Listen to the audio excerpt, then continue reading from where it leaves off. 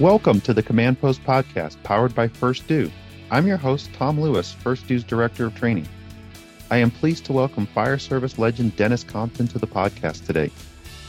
With 53 years in the fire service, Dennis Compton was the fire chief in Mesa, Arizona for 6 years and assistant fire chief in Phoenix, where he served for 28 years. Chief Compton is the past president of the board of the International Fire Service Training Association, IFSTA, and served as chairman of the Congressional Fire Services Institute National Advisory Council.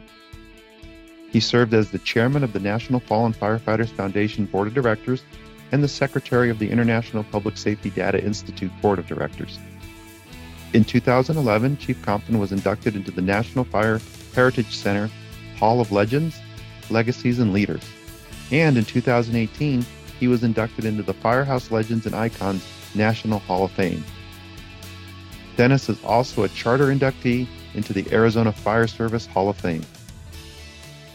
I'm very grateful to have Chief Dennis Compton on the podcast today. Let's get this started. Chief Dennis Compton, thank you for coming on the Command Post podcast today. Hey, you're welcome, Tom. It's good to be here, and thanks for asking me. Well, I have nothing but great respect for you. You're a Brunacini class leader in the fire service. There's no doubt about that. I know you'd spent, 27 years with Phoenix Fire and then 5 as the chief of Mesa? Pretty close. Yeah, a little more than both, but that's close enough. Okay, close enough. So there's no doubt that you're a legend in our industry, and you've contributed so much, and you still continue to contribute. What have you been up to lately? Gosh, it's been a busy time. I'll tell you what. Some of what I've been up to lately is dealing with some stuff here at home with family. We've had several family events here the last few weeks, the last month or so, and Very trying nice. to keep up with them, and then planning our big old Christmas party too for our family. We do that every year, the weekend before Christmas, and it gets us 60 or 70 people there. So Sharon and I host that every year, so we're looking forward to that. And Sounds wonderful. Oh, it will be. It always is. There's lots of new babies this year too. So, wonderful. No, we from a standpoint of work, I've been preparing to speak at a couple of conferences that are coming up soon. One in November, the VCOS conference, and then in January, I'm doing the keynote also at the Fire Department Safety Officers Association, the Firefighter Health and Safety Conference that they put on in Florida each year. So I've been getting ready for that and working on some other things. I've been monitoring and paying a lot of attention to the summit this past week that the United States Fire Administration put on. Yes. And I'll tell you what, if the people watching this did not have an opportunity to participate in that day online, they can go to the United States Fire Administration website and view that program. It's long. It's about 5 hours long, but I'll tell you what, they did a fantastic job. They have a great mix of speakers, panelists, right, from some current leaders, but mostly people who are going to be around for a while, and who lead in various aspects of the fire service, and talking about the future and what it looks like for us and some of the challenges ahead. But the administrator, Dr. Lori Moore Merrill, just did a super job, and they actually co-hosted it with the National Fallen Firefighters Foundation. So together, their two staffs put this thing on, and they just did a super job with it. Absolutely super job. That's great. That's great to hear. So you said it's 5 hours, and it's on their it's on the United States Fire Administration's website if anyone wanted to go and view it again. Yeah, and there's 5 panels that were presented, and each of the panels dealt with a different aspect of the future. So everything from research to the challenges in structural firefighting that were experienced as a loss of life, but the fire prevention codes. Nearly, it's the 5 major areas of concern that the fire administration feels that we should focus on, and it's excellent. I'm telling you, they did a great job with it. I was working, and I am sad that I had missed it. I was just deep into work here, but I think I'll try to. I'm going to try to check it out. Yeah, you should. Honestly, it's really good. I mean, it's probably the best look at the future I've seen uh, Mm, in nice. the past several years. Very good. So you mentioned the National Fallen Firefighters Foundation. Are you still active with them? I am still connected to them. Let me say that. Connected? I Hmm. I stepped down as their chair after uh, much more than a decade of being the chairman of the board of that organization. That long. Wow. But matter of fact, it was 12 years as chairman, and I enjoyed every day of it. It's a job that comes with significant challenges because of the kind of the subject matter that you're dealing with every day in and day out, but it comes with so much reward by helping the firefighters and the families uh, uh, deal with their grief and help them move forward as an organization. So it was one of the most rewarding things I think I've ever been involved in. And That's a great. working with Ron Sarnecki, who's the executive director there, it was just a joy. He's the past chief of the Prince George's County Fire and Rescue Department, and we've known each other a long time. Clee's a class guy also, and that that organization is pretty amazing. I remember being an instructor for the um, Courage to Be Safe. Everyone goes home. The 12. Well, this is dating me, but the 12 firefighter life safety initiatives. Yeah, and that's not dating you, believe it or not. I don't know if you remember or not, but I facilitated that very first summit where we developed those 12. Yeah. And it was just before I took over as chair. So no, it's not dating you at all, because they've had 3 summits since, and they've updated each and every one of those 12 or validated it. So it's still alive and well. They just finished one, in fact, in San Antonio. I saw that, and I remember that was when I was on the department. I made a big push with the Everyone Goes Home and getting that out there, and the curriculum, those initiatives, just to raise, at the very least, to raise awareness and make it part of our organizational culture. I've never worked with a better group of people. I've worked with people just as good at what they did, but the foundation is just a wonderful group of people. The board, the staff, the volunteers. It's just a wonderful group of people. It's kind of, in some ways, with a completely different mission. I've been involved with IFSTA, for 45 years. I've been involved. Wow. With IFSTA, and I was on their board for 39 years. And I actually just stepped away from their board in July. I thought it was probably a good idea to give somebody else a chance to do that, which essentially is the same reason that I moved off of the National Fallen Firefighters Foundation board. So what?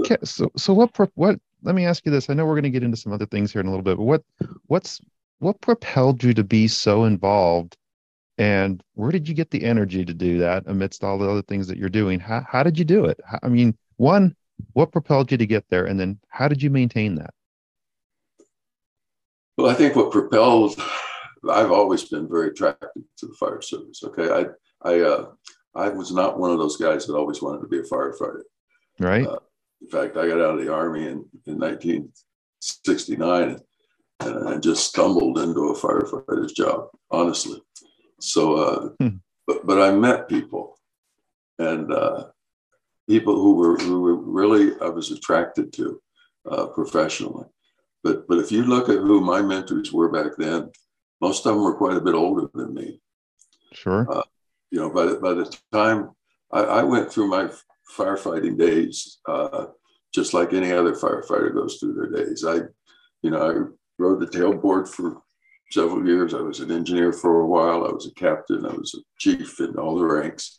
But when it kind of hit me, believe it or not, it was in 1976, and I attended a supervisory training class. In fact, the Carl Holmes who was the assistant chief in Oklahoma City, Oklahoma, and Harold Mace, who was the director of IFSTA, were putting on. And it was enlightening, to say the least. It was a wonderful supervisory class. And I really kind of hit it off with those guys. And then Chief Bernasini became the fire chief in Phoenix in 1978. And after that, he and I got to be close. We'd hardly even knew each other before that. We had met each other and talked and stuff, but we actually got to know each other better when I was the training chief in Phoenix. And he was a tremendous impact on me. I can't even put it into words. Oh, I know. Well, it has an impact on you. Had the good fortune to be close to him for many, many years. I mean, those of us that admired him and looked at him as a mentor from afar. I still have his Essentials of Fire to Customer Service card, and Bruno's, the life according to Bruno, his sayings on my desk. Yeah, and he impacted a lot of people, and I was his assistant chief, in fact, for 15 years. So I had, just tremendous opportunities to interact with him every day. And then, so it's people like Carl Holmes, Harold Mace, Alan Bernasini, and I could go on and on with the people that, Paul Becker, the people who truly took an interest in me, Clell West. I mean, people who truly took an interest in me. And the reason I bring that up is because they encouraged me, and they helped me take advantage of opportunities. They didn't give me any, but they kept me posted on what might be available to me, and encouraged me. And that's important. Boy, that's key. That's a key leadership role, because you hear that a lot, how that encouragement, what an incredible difference. The word of kindness, word of encouragement keeps you going. That keeps you, propels you forward. Yeah, I'm sure they're still doing that today to some extent. But when someone puts their arm around you that you admire and says, hey, you ought to look at this, that's pretty motivating. That's extremely motivating. And so I don't attribute it all to just me. I mean, people gave me opportunities. They showed me the way, and I did what I could do to contribute. And that's really the long and the short of it. And I still do. Yes, you do. I don't chair any organizations anymore. I've decided that's someone else's responsibility.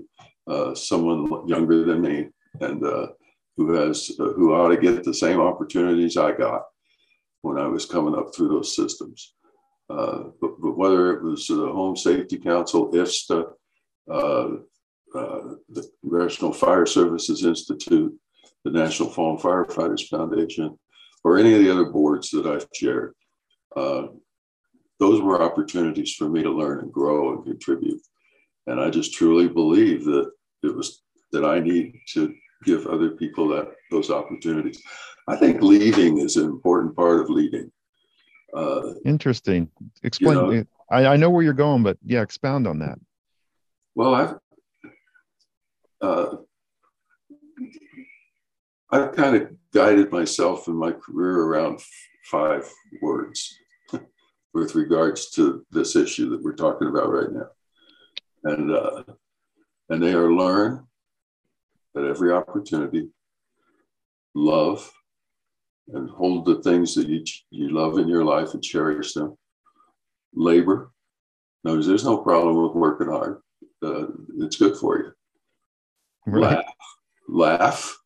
Holy cow, have a sense of humor. There is a tomorrow in all this, thank God. And the last one is leave. So each one starts with an L, but it's learn, love, labor, laugh, and leave. And leaving is important. And the way you do it is even more important. And because it so affects an organization if you're in a particular leadership position in that organization. But it affects you no matter what your position is. What a shame it is when somebody is part of an organization for the majority of their adult work life. And in the very end, for some reason, them and the organization gets disjointed somehow. The person might get unhappy with the organization. They've just been through a lot of change. They've been through a lot of issues, and they're just not happy anymore.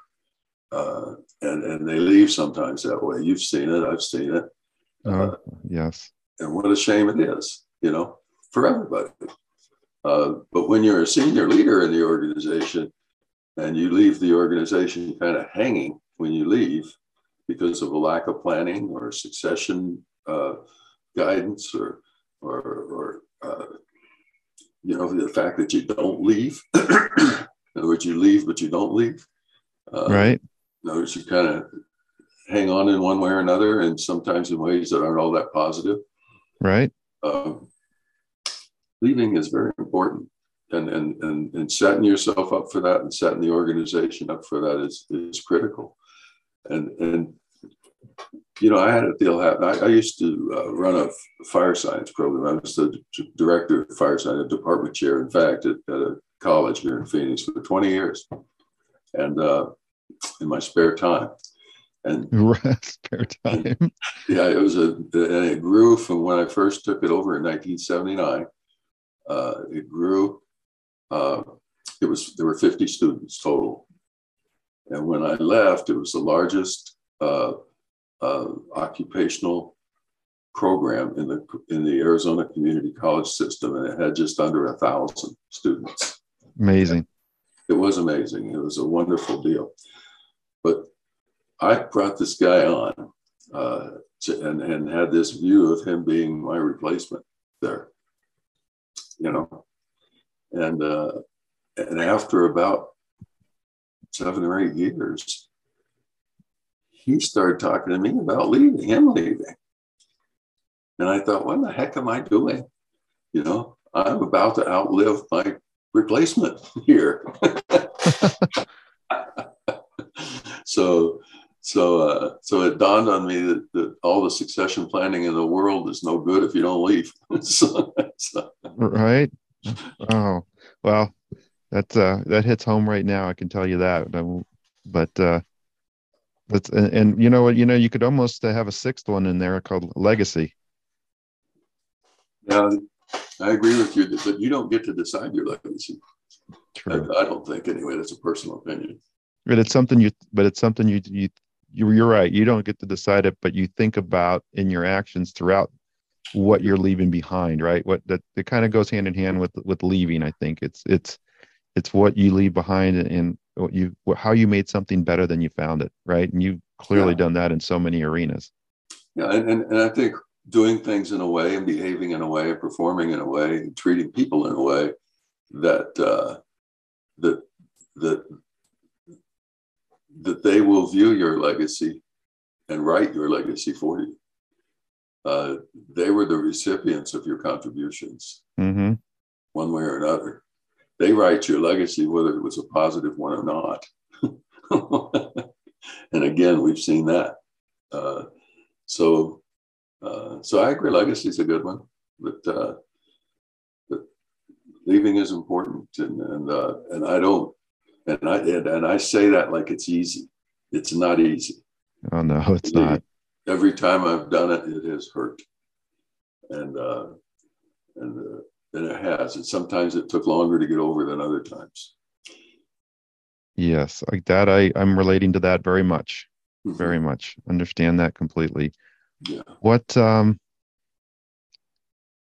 back to the National Fallen Firefighters Foundation and the CFSI Concussional Fire Services Institute. What advice would you give to the broader fire service community as far as getting involved with either of those organizations? I mean, why are they important to get involved in? I think is probably the first better question to go out with, and then how do they get involved? How can they get involved, and in what ways would you recommend, especially geographically dispersed? Let me answer your question, but add ifs to it as well. Okay. Sure. If you have interest in serving beyond your local organization, then I think looking around at what your opportunities might be is important. being involved in state organizations, state fire chiefs, state firefighters, state fire prevention groups, state public education groups. For the Congressional Fire Services Institute, that's kind of a start. And the other is with them is to support them.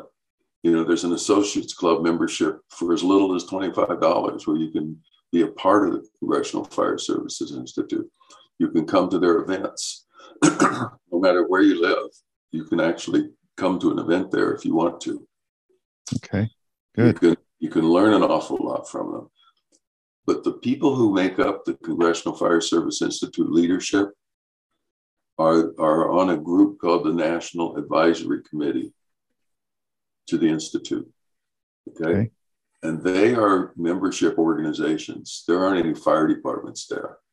They're like the IFC and the IFF and IFSTA and the NFFF and the sprinkler group and the groups and the National Fire Sprinkler Association, the American Fire Sprinkler Association, the NFPA, all of them. There were 40 of them.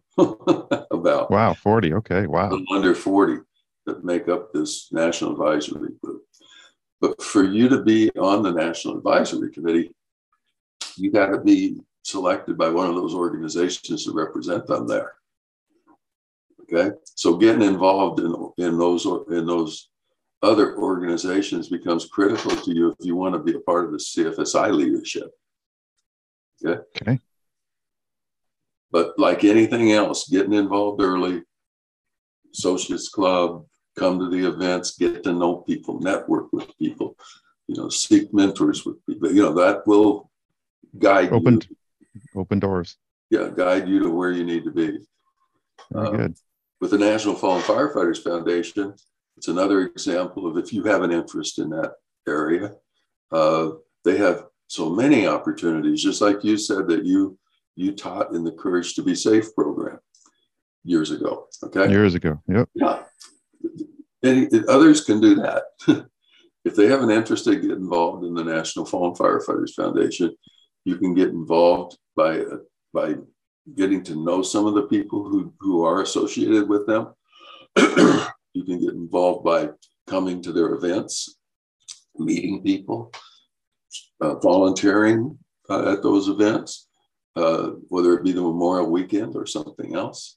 Right. You can become an instructor in various areas, not just Courage to Be Safe, but in other areas where they provide training to the fire service. There's all kinds of ways at the entry level to those organizations that you can actually get involved in. And then if you want to move through that organization, of course, there's leadership positions as well that are mostly volunteer positions, unless you want to be an employee, or you can even come to serve on the board someday. And so with that organization, if you've got an interest in that, it's different than CFSI because with the NFFF, you don't have to come as a principal in some fire service organization. Got it. Mm-hmm. Kind of do that on your own. And then the third one, which I highly recommend to people who are interested in getting started in a broader role than the one they have at home. All three of those can provide those opportunities, but IFSTA is a good place to start. There's not a firefighter I don't think there's a firefighter I've ever met who has not had at one time or another an IFSTA manual in their hands. For sure. Matter of fact, multiple IFSTA manuals in their hands. Okay, those are developed through the IFSTA association at their annual conferences, and now even online in between those conferences, because the books get out so much faster nowadays. When I first started there, if you got a book out in 5 years, you were doing good. Now they get a book out in a year, 2 months, a year and a half, easily. So What version is Essentials on now, I wonder? Because I think mine was 3 7. or 4. Yeah, they're Yeah, working on 8, but 7's out right now. 7. Okay. I think I 8 was will be 3 or out 4. soon. 8 will be out soon. Yep. But Essentials is just one. Look at that full range of 30 manuals that essentially are there to provide guidance to the fire service. And one of the things that I love about IFSTA is, and always have, is that as far as making money, profits, as most people would call them. Yep. IFSTA is a nonprofit association, and the publisher for IFSTA is Fire Protection Publications out of Oklahoma State University. Right. They are the publisher. They uniquely are a nonprofit publisher. Okay. So where most profits from booksellers go into someone's pocket, right? Yes. From the IFSTA manuals, those things that you would call profit, that we call revenue, are used to develop manuals that don't sell as well as the others, but are critical to people, So they don't just make decisions on the amount of sales. They make decisions based on need of the fire service as well. They sponsor portions of events for various fire service organizations. They're one of the lead sponsors, in fact, of the Congressional Fire Services Institute, deeply involved in the National Fallen Firefighters Foundation, very much involved in other organizations as well. So they may sponsor a panel at a conference. They may sponsor a dinner or lunch or breakfast. The Metro Chiefs Association they're involved with. Right. So that's one of the things I love about them is that no one's putting that money in their pocket. The firefighters buy the manuals, and the money from those manuals, the revenue from those manuals goes back into the fire service. Pretty great. I might have known that, but the way you explained it, just they're reinvesting constantly in themselves and in you, which is just as important. But the other thing that I love about them is I've written several books, and you've written, and I've written articles and chapters and lots of things. Okay, so have you probably. When I write something, it's as good as gold. It's my opinion. I write it. Someone edits it sometimes, but not always. Mm-hmm. And it goes in a book, or it goes in a manual, or it is published as a book, as a book, a standalone book, maybe. No one has really scrutinized the contents of that material. Okay.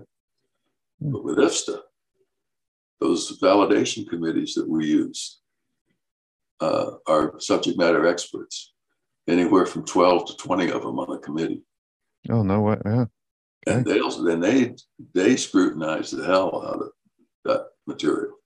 And it needs to be safe, it needs to be of the highest quality, and it needs to be viewed as best practice, or it's not going to be in one of those manuals, because the subject matter experts won't allow that. They won't validate the content of that book.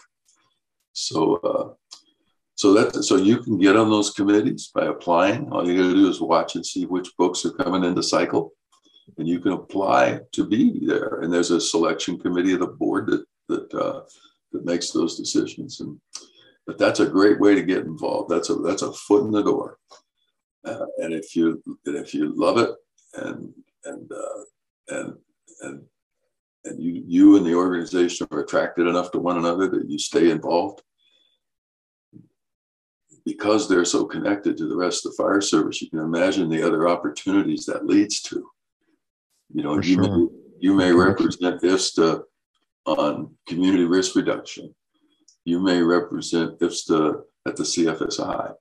You may represent IFSTA with the National Fallen Firefighters Foundation, with the summit that was just held by the United States Fire Administration. In other words, there's no end to the opportunities that can provide you, and give an opportunity for you to work with some of the most motivated people in the fire service. And those are the people, I think, that sit on those validation committees. Right. They give Well, of their time. I think what you just explained, for all the listeners and viewers, I hope it inspires them to do that, because I don't think I've ever had that explanation about what and how IFSTA works, and in my many years in the fire service. And so hearing that, I hope will inspire someone listening to this to take action and jump on board. I hope so too, because I think I can't tell you the number of times people ask me, how do I get involved in something? How do I want to expand myself beyond my fire department? How do I get involved at the national level? And there's no real secret to it. Is you find areas of interest that attract you, and then you work your ass off to do everything you can to benefit that organization. Mm-hmm. And you network, and sooner or later you will move through that organization. But if you don't apply yourself to getting involved, you can't get involved. You have to take action. Those guys I mentioned at the beginning of this, yes, they encouraged me all the time to get involved in things that eventually led to leadership positions. And so did lots of other people over the years. I mean, and at times encouraged me not to get involved, which was just as valuable to me. So, yeah, knowing when to say when, they kind of were guiding you, right? Or when to say, that's not for me. So they knew you. They knew you. Your relationship. They knew you. I could contribute more in another way than I could in that way. There's too many restrictions on you here. You don't need to get involved in that. You had continue to have a blessed career, and then a blessed post fire department career, and making the broader fire service that much better. One of the things that I remember being in the fire service and you coming to speak in Southern Arizona, you talked a lot about this word called introspection. Yes. Kind of expound on what that's all about and why it's so important to you. As a trainer, I became attracted to the word introspection and what it really means. The ability to look inside yourself and ask yourself, does this pertain to me? Could this make me more effective or make the people around me more effective? Right. I got attracted to that as a trainer.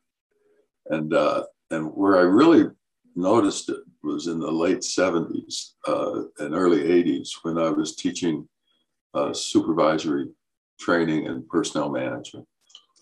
And what I would find is that the students were so critical of their current supervisors when they were in class. When you had a discussion about leadership, they almost always drifted to talking about the problems with their current leaders. And once in a while, they'd talk about somebody that they thought was really a good leader, and some of the traits and characteristics and skills they had. But honestly, the majority of the discussions that they would initiate had to do with issues with their current leaders. But remember, I taught in that program for 20 years. So 10 years after the late 70s and early 80s, I was still teaching in that program. Mm-hmm. In fact, 15 years after, I was still teaching in that program. And what hit me like a baseball bat between the eyes was that the students in the 1990s that were complaining about their current supervisors were complaining about the students who were there in the late 70s and early 80s who had become supervisors. Interesting. And from all their criticism, these people were working for them now, had the same concerns about them as they did before. And it made me wonder. And so I did some surveys and I found out that it was true, that they came to these classes more interested in validating their own views of their current supervisor than in improving themselves. So they're looking outward, not inward. Exactly. And leadership and supervisory training is useless if people aren't looking inside themselves when they take it. I mean, because it's an internal thing. It pertains to you personally, you know? So introspection became to me, it still is to this day. I start every training session I do to this day with a discussion about introspection. Because if you can't do it, if you're not willing to do it, and I say it, you've probably heard me say it down south, is that you're about to waste a few hours of your life with me. Right. Because you're not going to get what I brought here to you. So introspection causes you, I think, to evaluate yourself, not only while you're there in class, but more importantly, I think afterwards. And when you're out there doing what it is you say you want to do, you know, and so I think that's why it's most important. It needs to be a habit, is what you're saying. It needs to be a habit. If you want to be a leader, it needs to be you. If you want to be an exceptional leader, that people will view that way. And you read, you take classes, you have good mentors, you develop yourself constantly with regards to dealing with people. If you do that, then it is introspection in and of itself that will help you be what they call a lifelong learner. Lifelong learner, right? Brunacini said, never stop learning from everyone. That's right. No, go ahead. Go ahead. No, what, not to get into an introspection class or part of what you do when you come down and do training with agencies, but what are some of the things that you ask or that you want them to start looking at when it comes to introspection? How do you facilitate that initial conversation when you start your training? What are the things that you ask? What are the things that you say? Kind of share with us some of that to get our introspective juices flowing. Well, it's not just what you do there in class. I actually develop my content around it. Okay. So the way I present things, depends too on the session. If it's a large group, of course, you're kind of limited to what you can do interactively. But if it's a smaller group, I try hard to get them involved.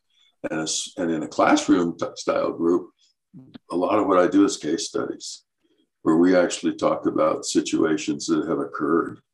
I mean, I change them around a little bit just in case someone's there who might have been involved in them. Mm-hmm. But so I use different teaching methods depending upon the group that I'm dealing with. But I also am alert to what they say to me in class. In other words, how do I? That's all good, Chief. But how do I deal with a boss that is X, Y, and Z? Sure. How do I change my boss? So they're sitting there that day. What this tells me, they're sitting there that day thinking about their boss and not themselves. Okay. So we have a discussion even more so that during that class. But bottom line, I have these basic tenets of leadership. And when we talk about those, they lead directly to introspection. Okay. And they're basic, but they're also the three ways that leaders get themselves in most of the trouble they get themselves into. And I don't care what their level is in an organization. And this is just from 52 years of experience dealing with people who are responsible for inspiring, motivating, and leading other people. It's not an easy thing. It's not easy to do. A lot of discipline, a lot of self-discipline, but the introspection always fascinated me, that looking inward, Yeah. first and foremost, right? Yeah. So the first one is leading by example. In other words, can you accept the fact that that is very, very difficult? But if you never even consider the importance of it, you're going to fail that test often. Well, and because people will watch you, what you're saying versus what you're doing, as the lead by example, what you say versus what you do. And I think the fire service is, I think, one of the last noble professions out there. And even what you do when no one's watching, you don't think anyone's watching, the little things, you're still representing your agency. It's a big deal. I mean, it's hard and it's a big deal, but it's always going to be those little things, and you're always going to be, as a leader in the community, whether you're a fire chief down to firefighter, you're still looked at as somewhat of a pillar in the community.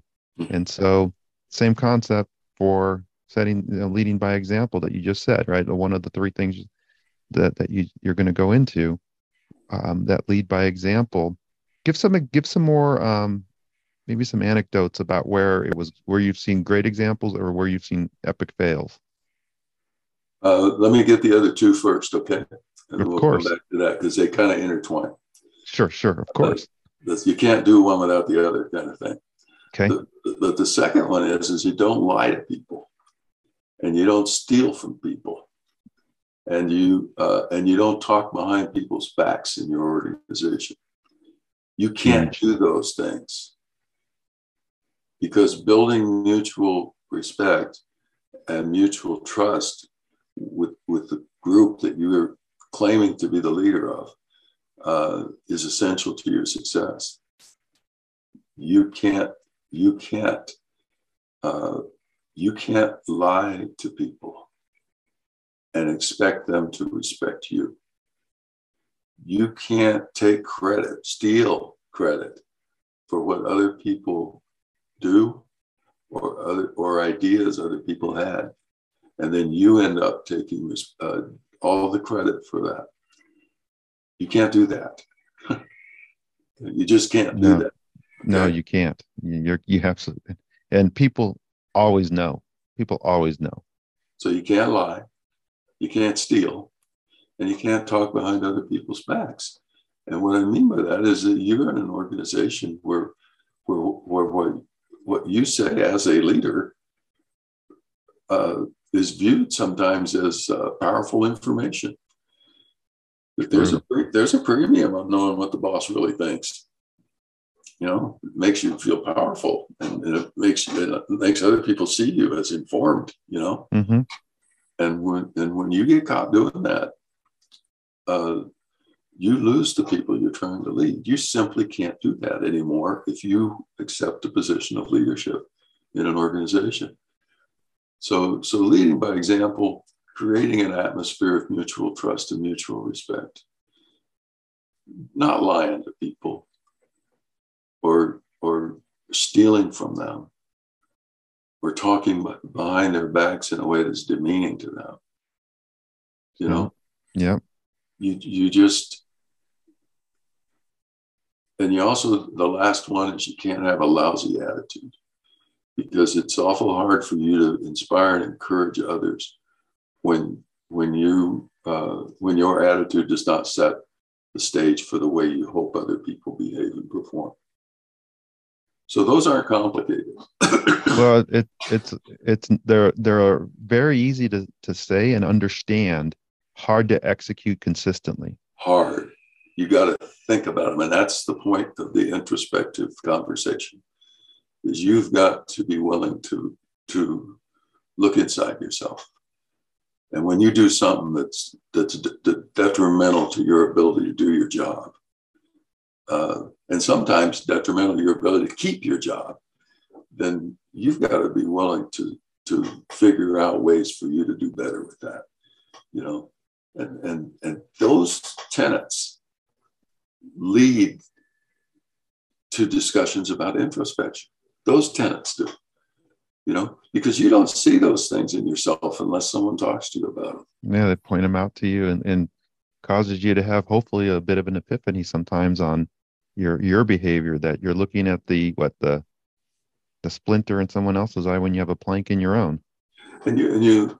Uh, and you're willing to look at situations you dealt with and handled that ended up really good, and you can ask yourself why. What did I do that contributed to that? And you hopefully can look at some of the situations you dealt with that didn't turn out so hot and ask yourself those same questions.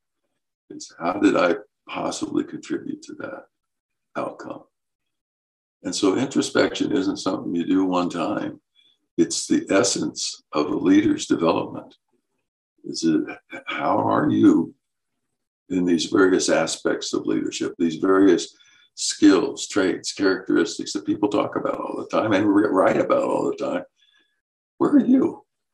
You know, and that's why introspection has meant so much to me. Is it? I don't think you can learn about leadership in a book. I think you can learn what leadership entails in a book. Right. But then I think you have to study that in action. In other words, you have to study it in action with yourself and with others to really get what was in that book and to make it come to life for you. That's a lot to think about as far as being honest with yourself in all of this. But I'll tell you, the people I know who do it well, and there are tons of them. Okay, they're much more satisfied with leadership positions than the people I know who don't do it well and find themselves responsible for leading people who don't always follow them. Yeah, well, and going back to legacy, other people write your legacy, and how well you apply introspection is going to contribute to that legacy, and you have no control over that. Like you said, someone else writes that legacy, but you have a control over your actions if you're introspective. So one could argue that those that don't apply the concepts of introspection that you just talked about may not have the finest of legacies. Yeah, your legacy might not be what you thought it was. True. Or you wished it were. Right. Something I've done that really is fun, and it's also, I've had students tell me this many times. It also gets that point of introspection. It brings it home a little bit. I started using it with recruit classes when I was the chief of training, and continued that clear through the time I was a fire chief. So for years and years, but I always saw the recruits the day before they graduated. We were in a classroom setting, even when I was a fire chief. Right. And we would talk about the fact that the long-term employment is a very good thing in the overall scheme of things. But long-term employment comes with its own challenges for a person, And so I have them write for me a paragraph that you would like to have read about you at your retirement party. Mm. In other words, at your retirement gathering, I want you to write for me what you would like for someone to say about you and your career in the fire service 30 years from now. And we take the time for them to do it. And then I collect them. And we go over every one of them. And what we talk about mostly is, what would you have to do between now and your retirement date to cause someone to say that about you? Powerful exercise. It is. How would you have to behave and perform for someone to say that about you 30 years later? And what that creates is introspection. And to see really where that legacy really comes from. In other words, legacy isn't something you worry about your last 5 years of your career, or 10 years, or you build a legacy. I remember being told when I came on the fire department that your reputation is going to precede you no matter where you go. And you need to understand that. Sure. From the very beginning. From the very beginning, yes. Mm-hmm. And it's true. I mean, you think about yourself, yes. Think about others who you meet and encounter through your career. That if you've heard something about them, right? You've heard something good or not so good about them. But you think about people who want to have successful careers. A recruit gets assigned to Station 7 out of the academy. Station 7's already heard about that recruit. The captain's probably called a few people to talk to them about that recruit before they even come to the station that day. Okay. You want to promote to captain. And they didn't send you there from Siberia to that interview. I mean, people know you. People know you, yeah. They know you. They know your reputation. They know you. And that could be a very powerful thing in your favor. Okay. The battalion chief's exam. You apply to be a fire chief from one community to another. That community knows your reputation before you ever get there. In fact, if that community has any wherewithal at all, they know about you when you applied. They looked at the list of finalists. They know about you. Your reputation precedes you with that fire department. So you can't just think about, when I become a fire chief, I'm going to do this differently. You may never be a fire chief because of the way you've done it in the past. And that's introspection. See what I mean when I said that? Yeah, that 100%, 100%. All connected. 100%. Wow. Well, that gives us a lot to think about, Chief Compton, a lot. And I hope people go back and, even rewind and listen to some of the things that you said, because a lot of what you say is deceptively easy. Like Brunacini's, a lot of the things he says, essentials of fire department customer service, what you've just talked about with introspection, it sounds deceptively easy. Oh, how hard? That doesn't sound hard. Don't lie, don't cheat, don't steal, but staying consistent. Yeah, don't talk behind people's backs. Lead by example. Mm-hmm. Lead by example. Mutual respect, mutual trust. Maintain your own attitude before you start talking to others about theirs. To be intentional about it. You have to be intentional day in and day out with it. That's part of that introspection, is being intentional about it. You make this yourself. No, that becomes the you. And when you fall short, you know that. Oh yeah. And you take care of it somehow, And when you don't fall short, when you have a good day, which most of them are, at the end of the day, you congratulate yourself for all the goofy things you didn't do. What as we close, let me ask, what other words of wisdom do you have? I mean, you've left us a lot already, but anything else that you're thinking about that we've talked about that I might not have asked you that you'd like to share before we close? I think another guiding principle for me, and I try to keep my guiding principles simple. Okay. If it feels good at work, don't do it. If it feels good at work, don't do it. Okay, expound on that. Well, the way that most people take that initially has to do with something sexual. Okay. And it could be. I didn't think of that. Okay. It could be that. But that's not. Say that. But that's not the way I intended it. I didn't even think of that, to be honest. And that's a lot of people do. Okay, so if it feels good at work, don't do it. Well, So if you do the thing that you and I were just talking about, you can lose your job over it. For sure. So don't do it.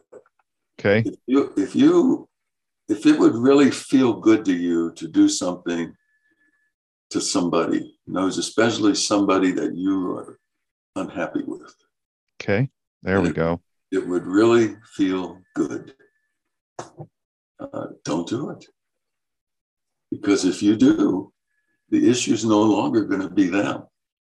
It's no longer going to be what they did. It's going to be you. The way you reacted to it and the way you handled it. Your own reaction. And it doesn't matter what it is, If you get aggravated with a city manager, you're the fire chief. And it would really feel good for you to go tell that person that you would go run the fire department. You don't need their help to do it. You don't want to do that. Don't do that. That will feel very good coming out. It won't feel good when someone shoves it back down your throat. Right. Okay. And it's a good thing to keep in mind because we all get that way, as a young supervisor, you have someone on your crew who's constantly challenging you. And it would really feel good for you to put them in their place right in front of everybody. Right? Sure. Yeah. Don't do it. Don't do it. You're going to come off as a bully, probably. And it's not going to have the result you wanted it to have. Praise in public, chastise in private. That's it. But I used to play a lot of basketball in my life, even as an adult in different levels and leagues. And I had a coach one time who, if you made a mistake, he took you out of the game and made you sit for 2 minutes. So if you threw a pass away or traveled or double dribbled or took a shot he didn't like, he took you out of the game. So after a while of that, what do you think was on our minds while we were playing? Don't make the mistakes. Don't make a mistake. Don't make it. So what we ended up seeing, and it happened, was telegraphing passes, slow moves to slower or slowed down moves on the floor. Too much intent to where not only did you think about it for 2 seconds, but you gave the defender a chance to think about it for 2 seconds. And every time you go up for a shot, it's, God, is he going to like this one? Instead of not thinking about anything except what you're doing. Mm. And he took a championship team the previous year and turned it into a 500 team under him. So negative reinforcement. In front of other people, a whole auditorium full of people. Embarrassment. Morale crushing. For all of us. Mm-hmm. And it didn't have anything to do with the players on the team and their talent and their skill and their desire. It had to do with this thing that made him feel good. And that was control. That was control. That's humiliating. It's a humiliation of others. It is. It is. And that guy was a 1-year coach. One and done. One and done. Because under him, the organization didn't improve. The team didn't improve. In fact, just the opposite. And he was the leader. He was supposed to get the best he could out of each individual to form an effective team. That was what his job was. Yeah. Just like that's what our job is. And those people aren't the same.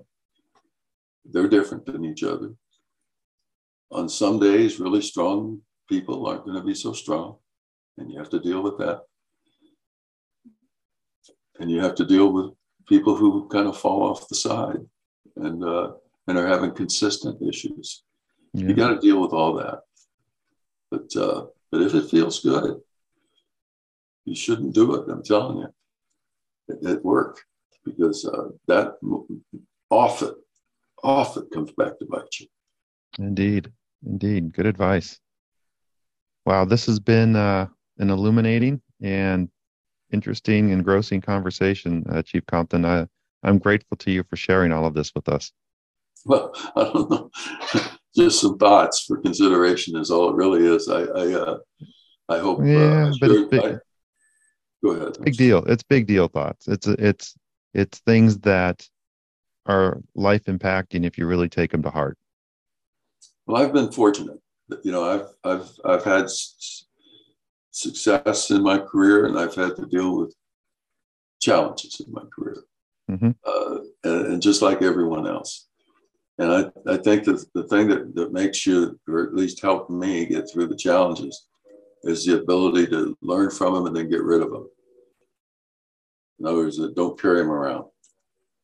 Learn from them and go on. Move on.